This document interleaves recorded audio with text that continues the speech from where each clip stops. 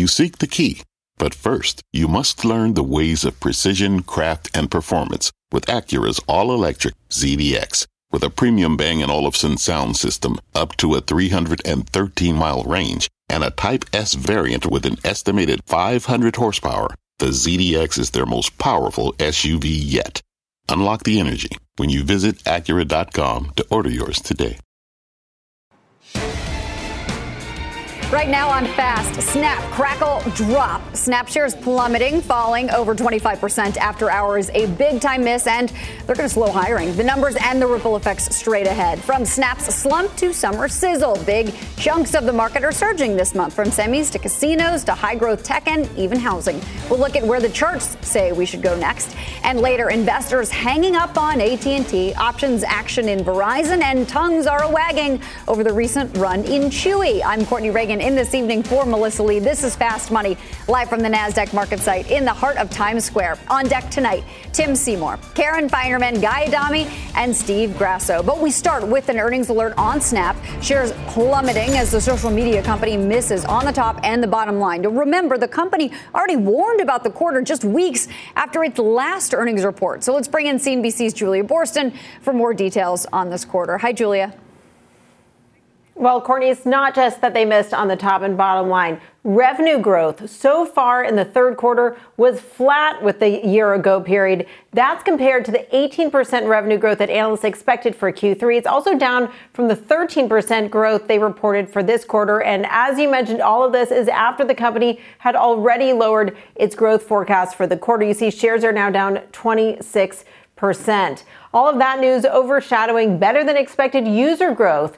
And the company added 15 million DAUs in the quarter and guided to better than expected user growth in the third quarter to end Q3 with 360 million DAUs. Now, Snap's weakness is really dragging other social stocks down with it on concerns, of course, about the macro economic issues. Meta shares down about 5%, Alphabet shares off about 3%, and Pinterest shares down about 7%.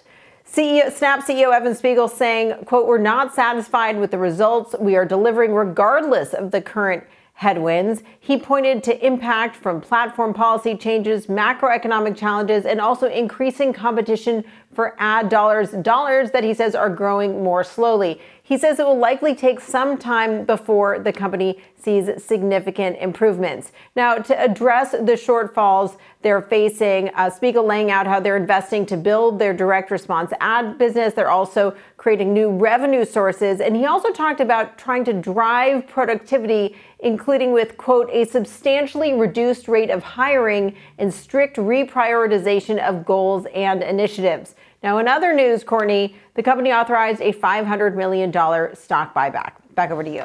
There's so much to talk about here, Julia. Thank you for setting it up for us. Karen, I know you've been digging through this report. Julia just talked about that buyback. Kind of funny, but what else makes you sort of scratch your head about this one? After the warning, still, what a dump of the thing. After the warning, I guess, it was, I don't know, maybe May 20th. I guess that's a really long time from now. Not joking in how quickly things are changing. So they dropped that bombshell of guidance just so shortly after their prior quarter, and now to do it again. I don't know if this is, it has to be both a Snap and a bigger problem, not just Snap. But with Julia touched on it. DAU was good. This revenue miss is really, really bad. Obviously doesn't bode well for the other ones. I just shorted some Pinterest on the heels of it, just thinking the whole group will obviously trade down tomorrow. I am long Meta, so that's going to trade down tomorrow. It's down now. But this is really, it's concerning for sure. The valuation here, though, is different. Totally different. Yeah. It's apples and oranges there. Right. Yeah. So I think that I'd much rather be in Meta. The $500 million buyback is interesting, especially if you're losing money and your share count shrinks. You do lose more money per share, but that's just math. Anyway. Just math, you know. Right. Tim, what do you make of this, and especially Evan Spiegel talking about the competition for ads that's getting tighter? What does that bode for Meta, for Pinterest, for some of these other names that we're still waiting to hear more? We've seen this, essentially 3 out of the last 4 quarters out of Snap, and if you think back to again their announcement I think it was in October, which was a bigger move lower on the stock. It was a $75 stock going into that number, but the impact that the entire space has had to assess ad spend cyclicality and where media and it's even bled into some of the streaming names. So this is, I think, the reality of being the first ones out there to really talk about these trends, even though Snap is a very different company. Look, Meta on valuation and on cash flow and on user base is such a different company. And in a world where advertisers really don't have a lot of places to go, I have to tell you, I don't worry all that much about the cyclicality in digital ad business. I think we all know a lot of stocks have been priced for recession, and whether we get there or not, we certainly know there's going to be an ad spend pullback. We know that. That's in Facebook.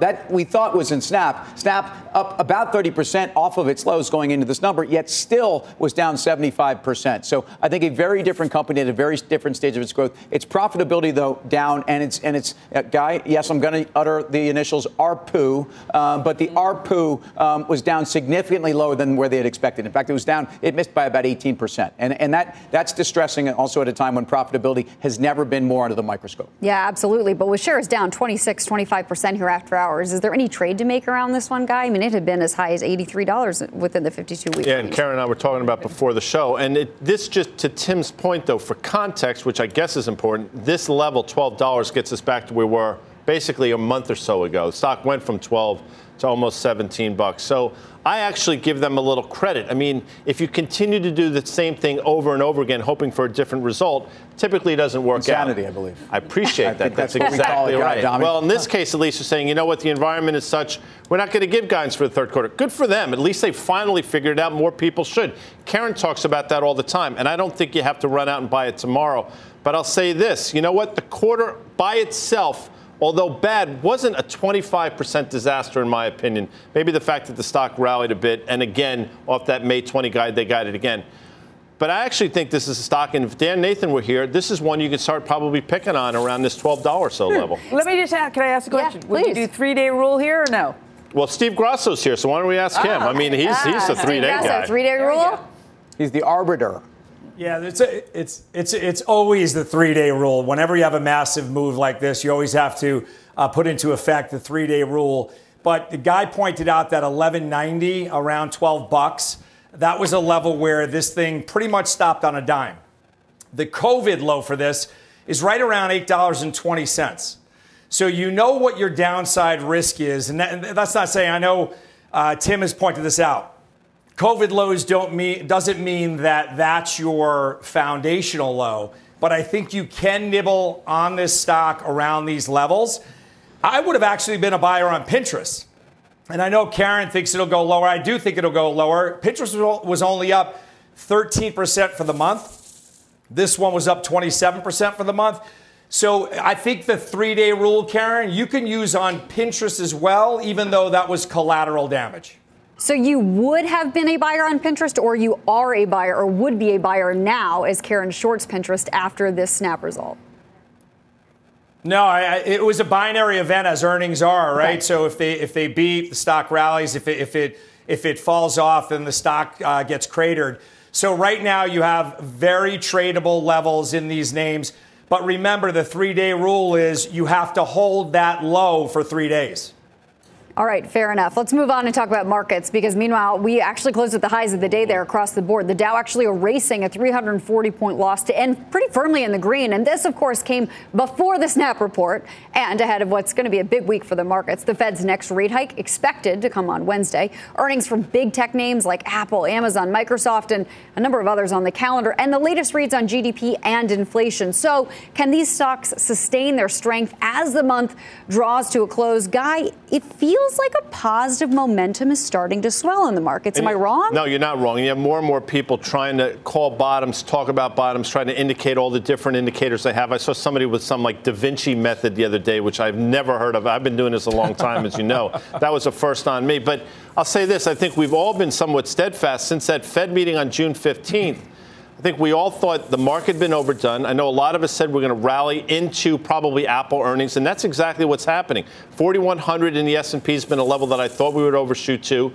We're getting closer by the day. I think it happens. But I do think as 7 of the biggest NASDAQ companies announce they're starting to lay off people, you hear more and more of these things. Ford Motor Company, it's across a spectrum of industries now. The environment isn't great. I don't think it's supportive of a market that's going to continue to go higher into late summer. So I think we get to 4,100. I think we hear from Apple. I think we fail there. But, Tim, isn't the big question about whether or not we're afraid of what's happening now or we're afraid of what's happening to come when we're talking about hiring? I mean, how are you going to be reading through some of these big tech reports as they come out?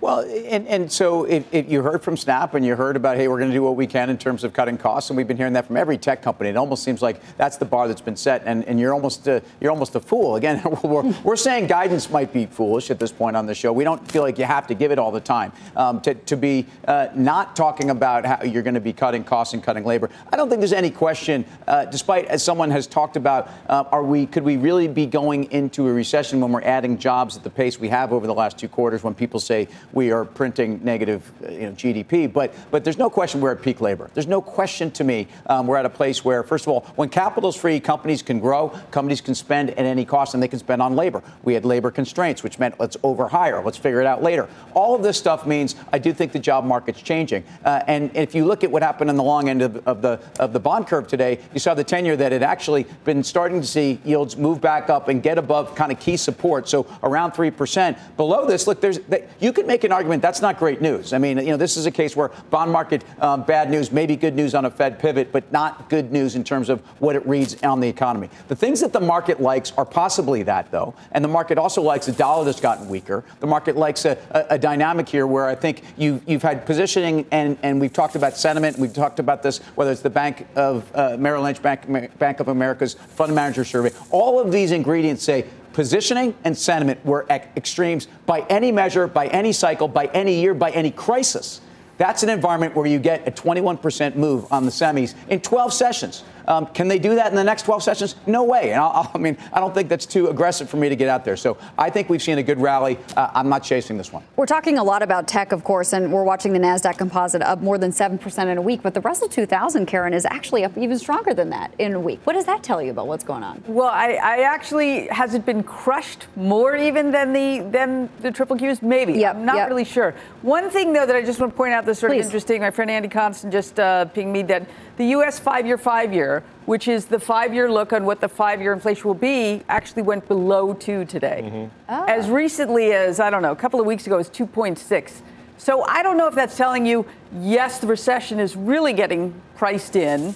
And if that is the case, if someone were to ring a bell and say recession is here right now, is that a bottom for the market?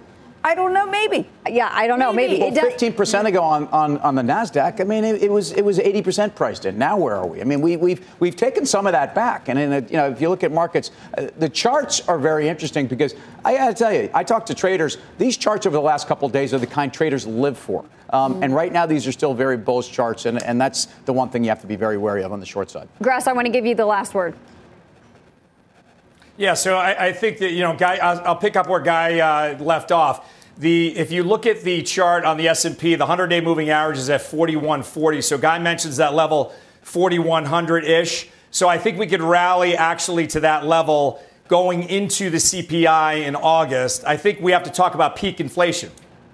If you get peak inflation, then maybe you get peak hawkishness by the Fed. At least that's what market participants are hoping for. But we all know as market participants for a long time that the Fed oversteps or has the ability to overstep. So I think this rally can be a little bit elongated, but I still think the pressing concerns over recession and how deep of a recession and Fed hawkishness will still persist up until middle of August. Well, coming up, semis soaring. We just kind of teased it out a minute ago. Chip stocks ripping nearly 14% so far this month. But can that climb continue? We're going to hit those charts specifically next, so stick around to find out. Plus, a surprise from across the pond. The ECB hiking interest rates for the first time in more than a decade. So what impact will that have on our markets and the global fight against inflation? We're going to break it down when Fast Money returns.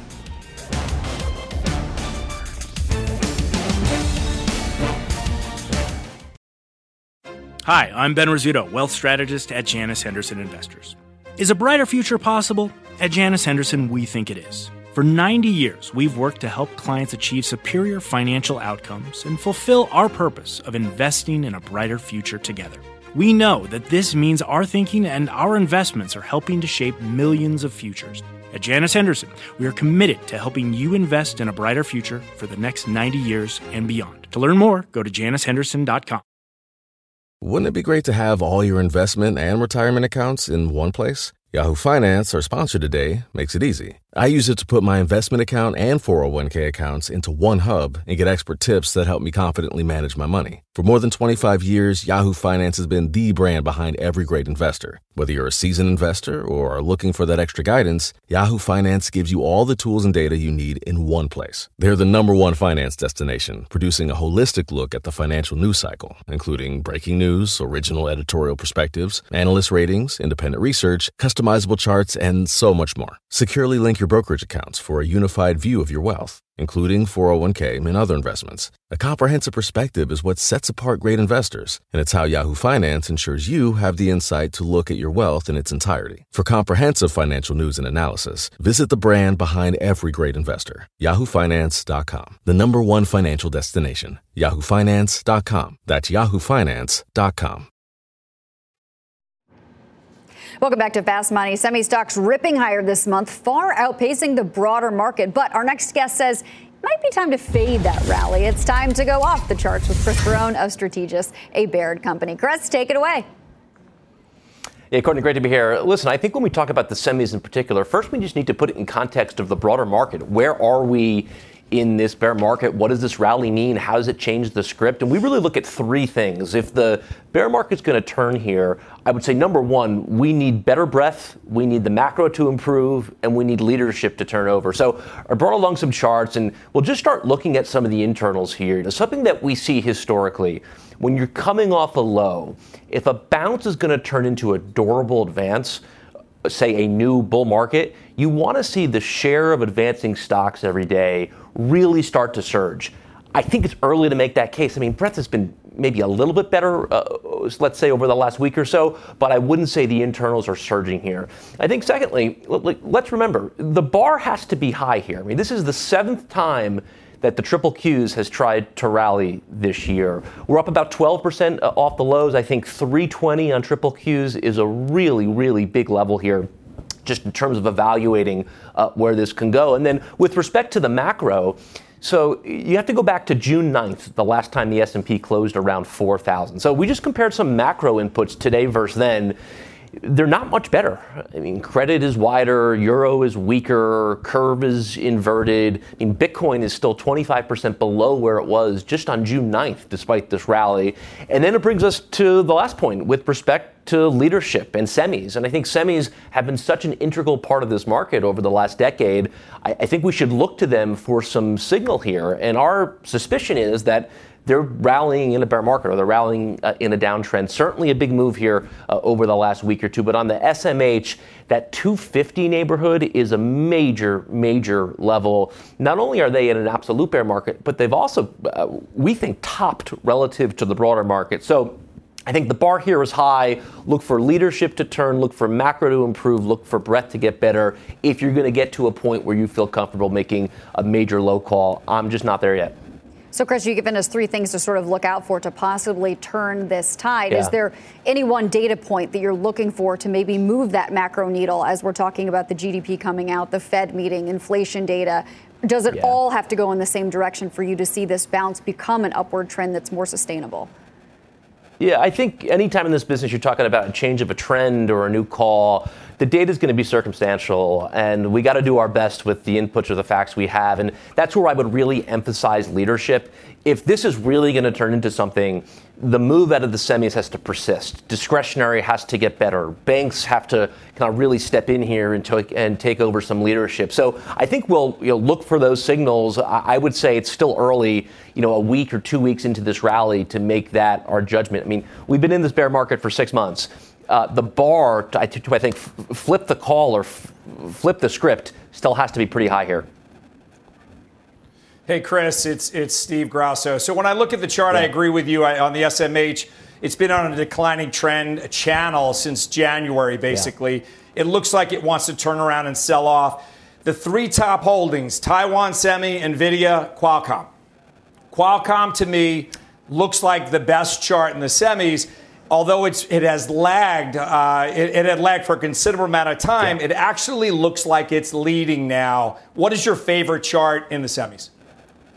Well, Steve, great point. And if you look at the constituents of the SMH, there's 25 stocks in the SMH. Only 4 of them, 4 of 25, are above their 200-day moving average. Analog Devices, onsemi, Qualcomm, right? So if you're talking about trying to find the best chart in what's otherwise, I still think, a pretty messy group, Qualcomm is certainly higher on that list for us than some of its peers. So I think you're spot on there. Fair enough. Chris, thank you very much for joining us, going through the charts with us. Let's trade it. Tim, I think you were the one that brought up semis last when we were in our market discussion. I seem somewhat obsessed with semiconductors, but I think we're supposed to be. And some of the things that Chris is talking about is a chart that's going second and third derivative into looking at just these charts. The ratio of the market to the S&P. So on the way up for 2-3 years, in fact, for close to 10 years, semiconductors have outperformed the S&P. But if you look at that downtrend, and again, this is a ratio, simply divide the SMH by the SPX. And you get a ratio. And you do this for a lot of stocks to understand relative performance to each other. And I think what Chris is talking about is, first of all, that downtrend where semis peaked against the market on December 1st is a downtrend that I think yesterday, and this is the fun part about charts, they're exact, but they're not exact. We broke through that downtrend. Is that the line in the sand that's adamant? No. And I think you have to consider different factors. Triple Qs, again, I think 310.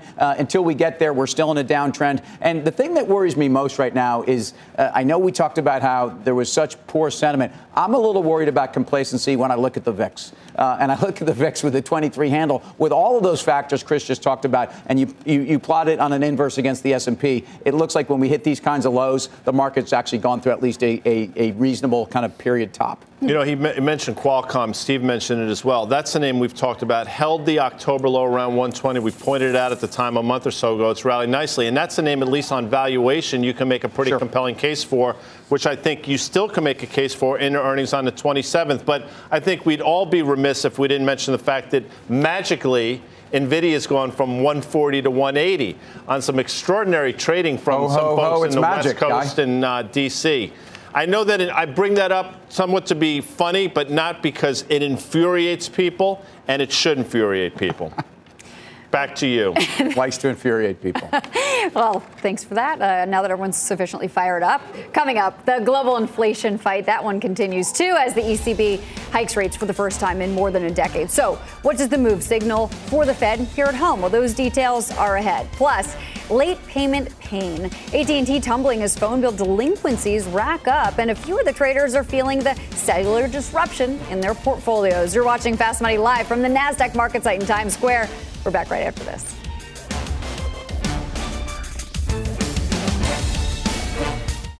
People today can spend half their lives over 50. So it's good to be financially ready for what's important to you as you get older, like a family vacation. Or starting your dream business. Welcome to Connie's Coffee. How may I help you? AARP's trusted financial tools can help you plan for whatever your future holds. That's why the younger you are, the more you need AARP. Start planning today at aarp.org/moneytools. What's on the horizon for financial markets? At PGIM, it's a question that over 1,400 investment professionals relentlessly research in pursuit of your long-term goals. Specialized across asset classes, but united in collaboration, our teams provide global and local expertise. Our investments shape tomorrow, today. Pursue your tomorrow with PGIM, a leading global asset manager.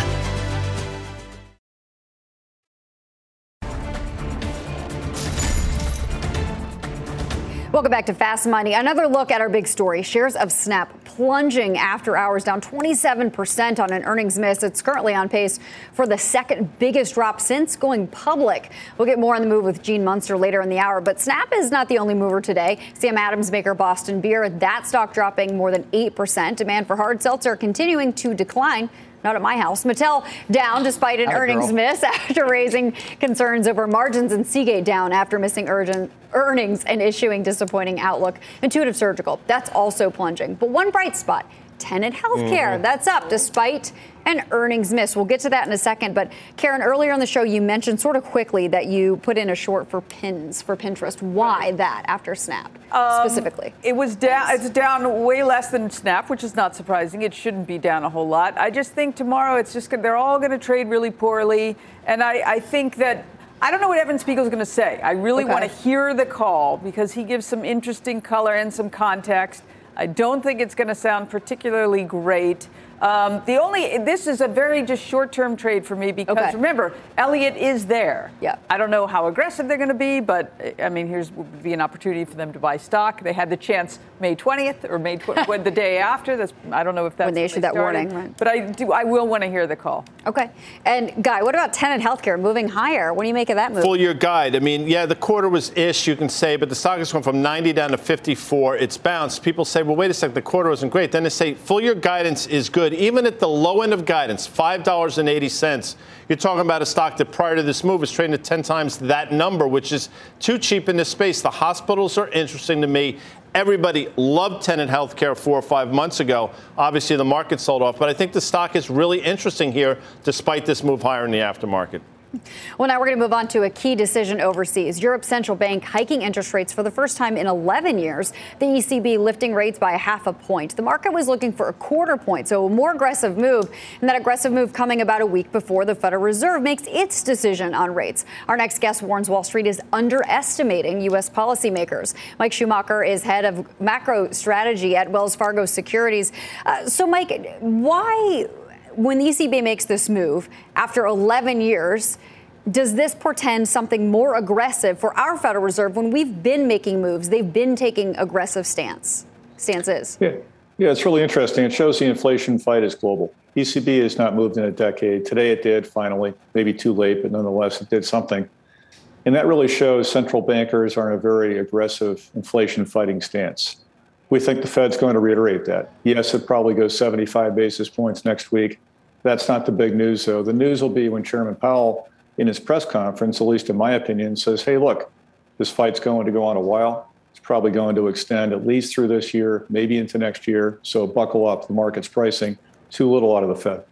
So you think it's less about the rate move itself, which you're calling for 75 basis points, and more about what Chairman Powell says about what's to come? And you believe that message is changing? Why? Just because of the ECB? Not necessarily because of the ECB. The ECB is really just the latest piece to fall into line. So Bank of Canada went 100 basis points last week. US CPI was terrible. So you've had a number of data points come out recently that would, I think, confirm the Fed's view that, hey, inflation's not going to go down easily. Again, it's global. We have to fight back. So the chair's got a challenge, though, because the Fed has lost a bit of credibility with respect to guidance. And I think that's going to induce him to pound the table even harder than he would have done otherwise. Michael, it's Tim. When we think about the ECB and the conundrum that they're in when faced with record inflation, gas dynamics, political discord across the European Union, and sovereign debt, not necessarily crisis time, but what's your call on the euro as we impute this back into multinationals? Because this is, we'll take care of that side. I'm just kind of curious how you feel the currency continues to move. Dollar's given something back over the last couple of days, but hard to see the fundamentals realigning in favor of being long the euro. That's right. We're still dollar bulls. Yeah, sure. The euro's gained a few cents recently, as you say, but we think the euro trends down over the next, call it 3 to 4 months. You've got a huge gap in interest rates. It makes it really tough to be long euro versus USD. And also the relative economic dynamics, I think, point strongly to the US dollar. So we like the dollar versus the euro. We can see euro going to 95 cents, perhaps lower. Michael, how long do you think it takes these Fed actions to actually really take a bite out of inflation? Yeah, it's a great question. And when you think about it, whether it's Fed leaders or leaders of other central banks, they always talk about the lags in monetary policy, but they invariably point out that we're not entirely sure what they are. They're variable. So I would say at a minimum 6 months. And if you think about the first Fed hike being in March, that would tell us September really is the first impact plausibly on the, quote, real economy.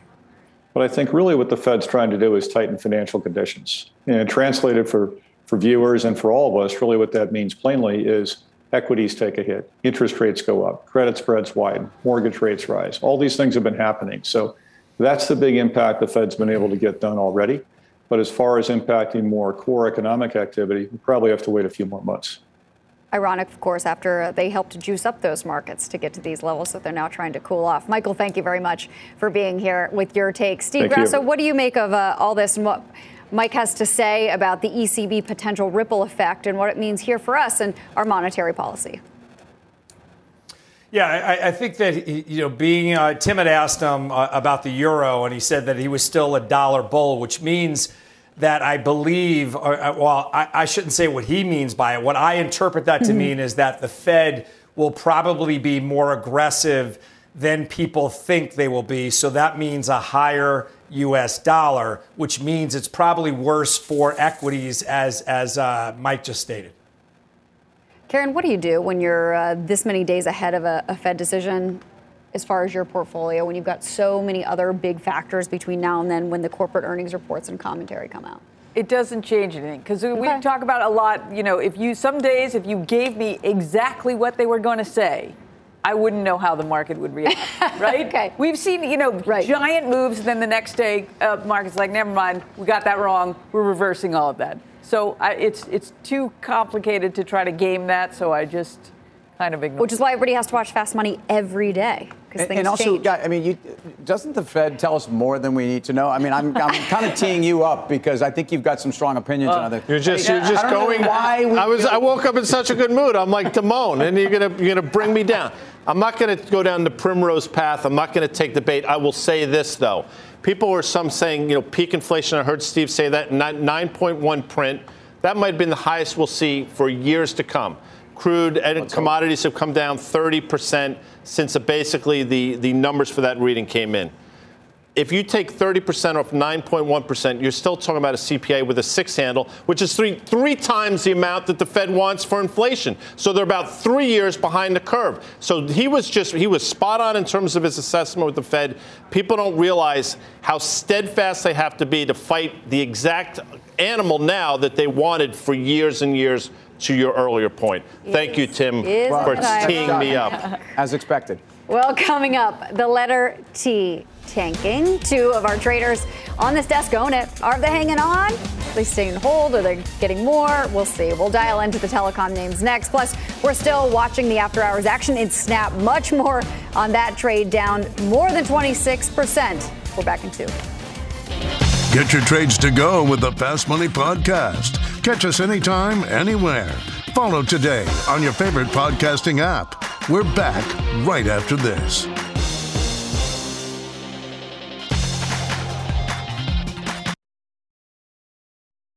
The consumer is experiencing a bit of stress. I see a lot of the same numbers you see, and we know that there's some trade-offs occurring right now and decisions on dining and travel and a variety of other things, and it's mostly hitting those in lower socioeconomic tiers.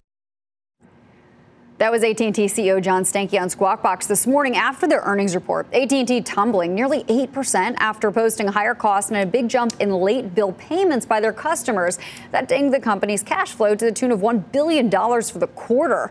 AT&T also lowered its full-year guidance. Tim, you own this one. I do. Look, on some level, I feel like the story's been de-risked when you think about the divestitures, and this is a company that badly misstepped in terms of their media acquisitions and their unwind and whatnot. What's concerning about these numbers today is in a world where we have 9.1% inflation, as Guy gave us those numbers, their top line was up only 2.2%. Means that they have no pricing power. Means they haven't been able to actually take advantage of this environment. And the free cash flow cut from I think 16 to 14 billion bodes very poorly for the dividend. And Karen, I'll tee up Karen because this is what we're doing tonight.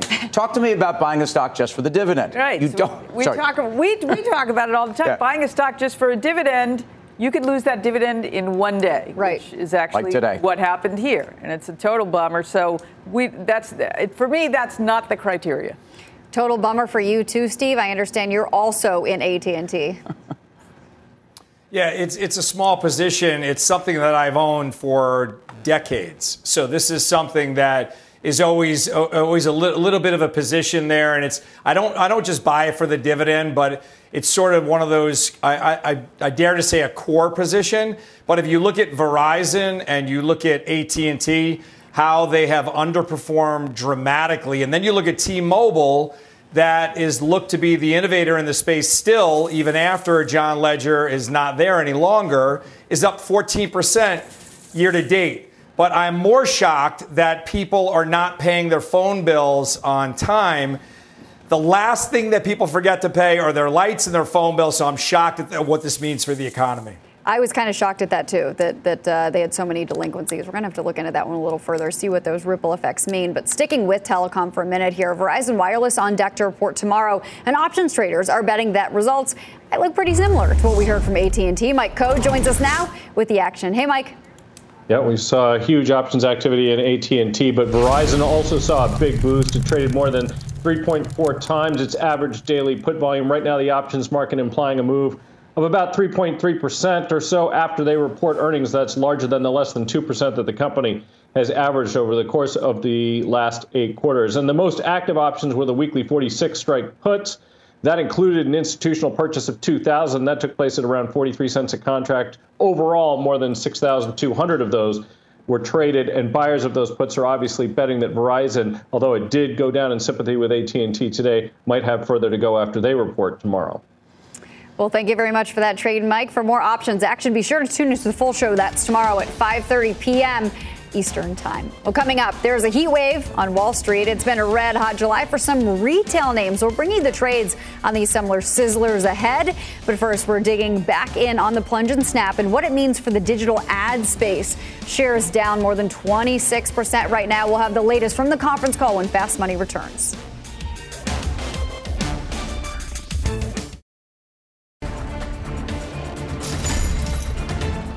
Welcome back to Fast Money. If you're just joining us, shares of Snap plunging after hours on an earnings miss, down more than 26%, currently on pace for the second biggest drop since going public. The conference call just wrapped up moments ago. I know Karen wants to hear the details. Let's get more on that with Fast Money friend Gene Munster of Loop Ventures. Any highlights from the call, Gene, that you can bring us as we were here on the air as it was going on?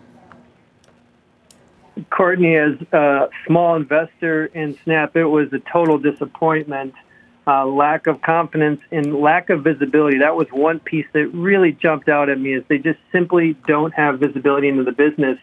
They said they will regain revenue growth when the macro stabilizes, which is code for we don't know what's the trajectory of our revenue.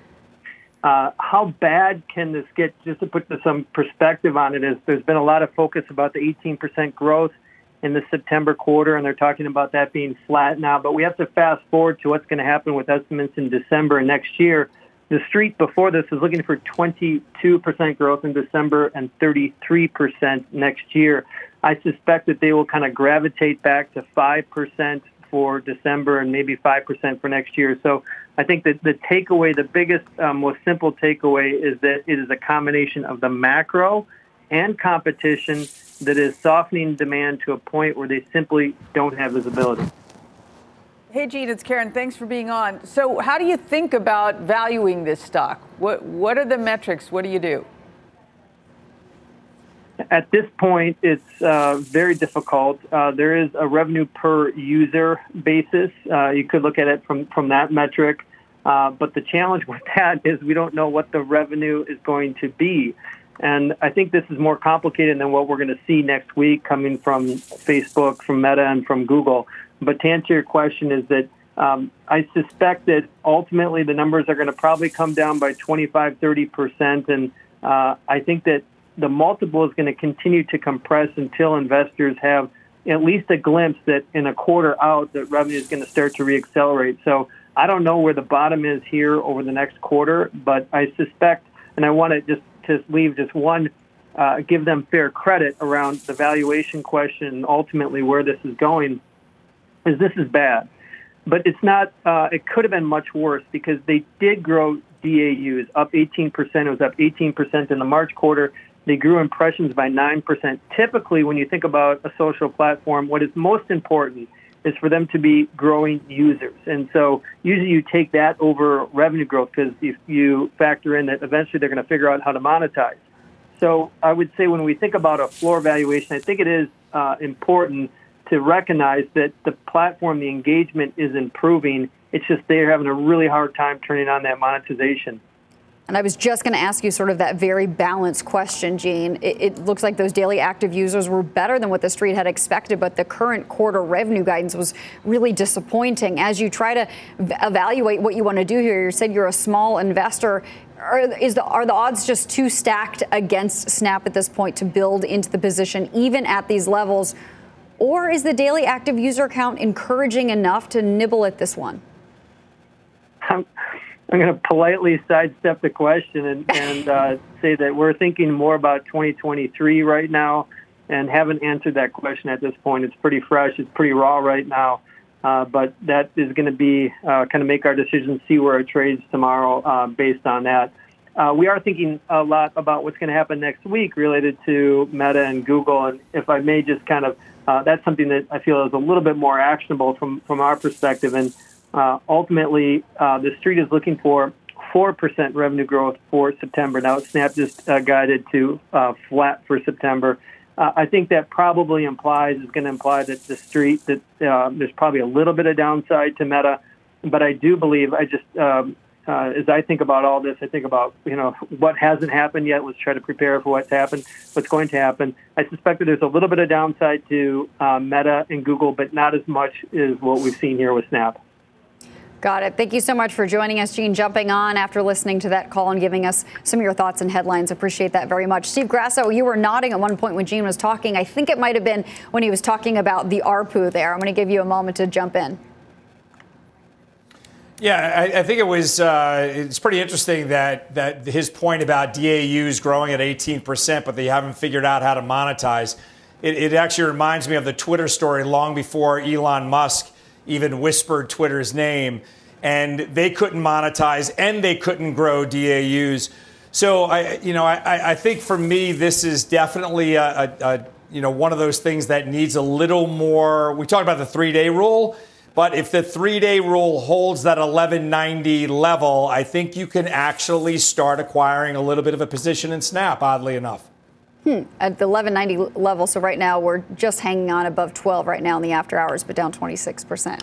Alphabet's the name. I'm sure Karen will agree with this. Probably trading 111 or so in the after hours. You start doing the math. A company that's now trading at a market multiple, even with everything that's going on, probably still high teens EPS growth, I would think.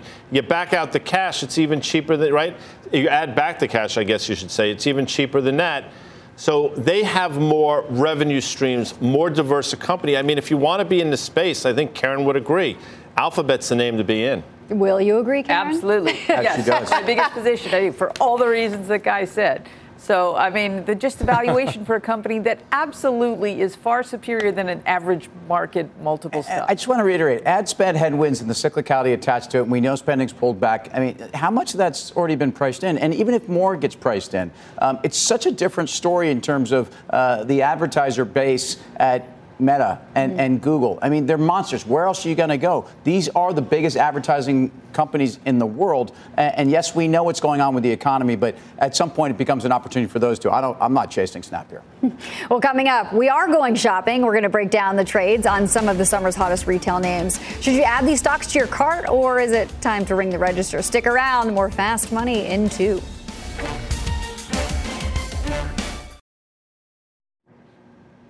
Welcome back. Be sure to stay tuned. At the top of the hour, Jim is on his new set at the New York Stock Exchange talking with Tractor Supply CEO Hal Lawton. Catch that full exclusive interview at the top of the hour on Mad Money. That is an interesting company. I've started to learn a little bit more about myself. Meanwhile, a couple retailers sizzling this month. Allbirds soaring 38% on pace only for its second up month since going public last year. Etsy climbing 32%. Chewy and Wayfair also seeing a really hot July. So do you jump into these trades, or is it a little too risky? And Karen, another name you're watching, Warby Parker. What do you see there? What's happening? Well, I thought, oh my God, the stock traded at 60. It's now at 12. This must be great.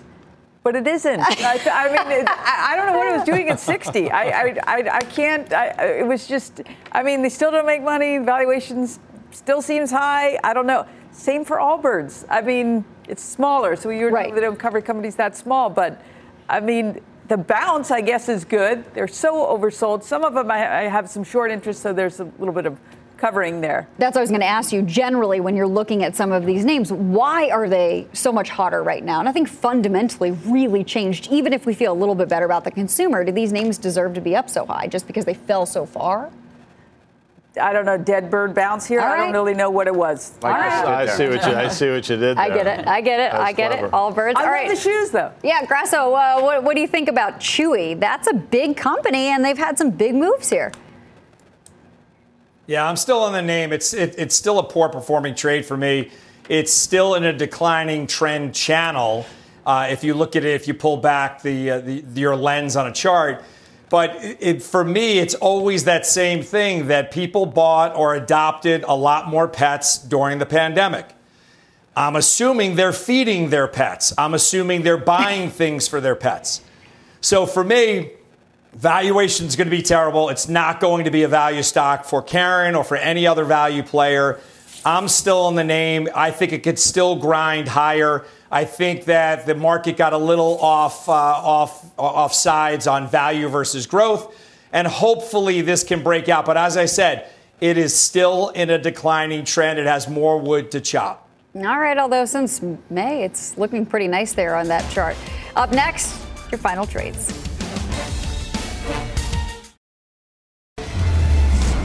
It's already time for the final trades. Let's go around the horn. Steve, you're up first.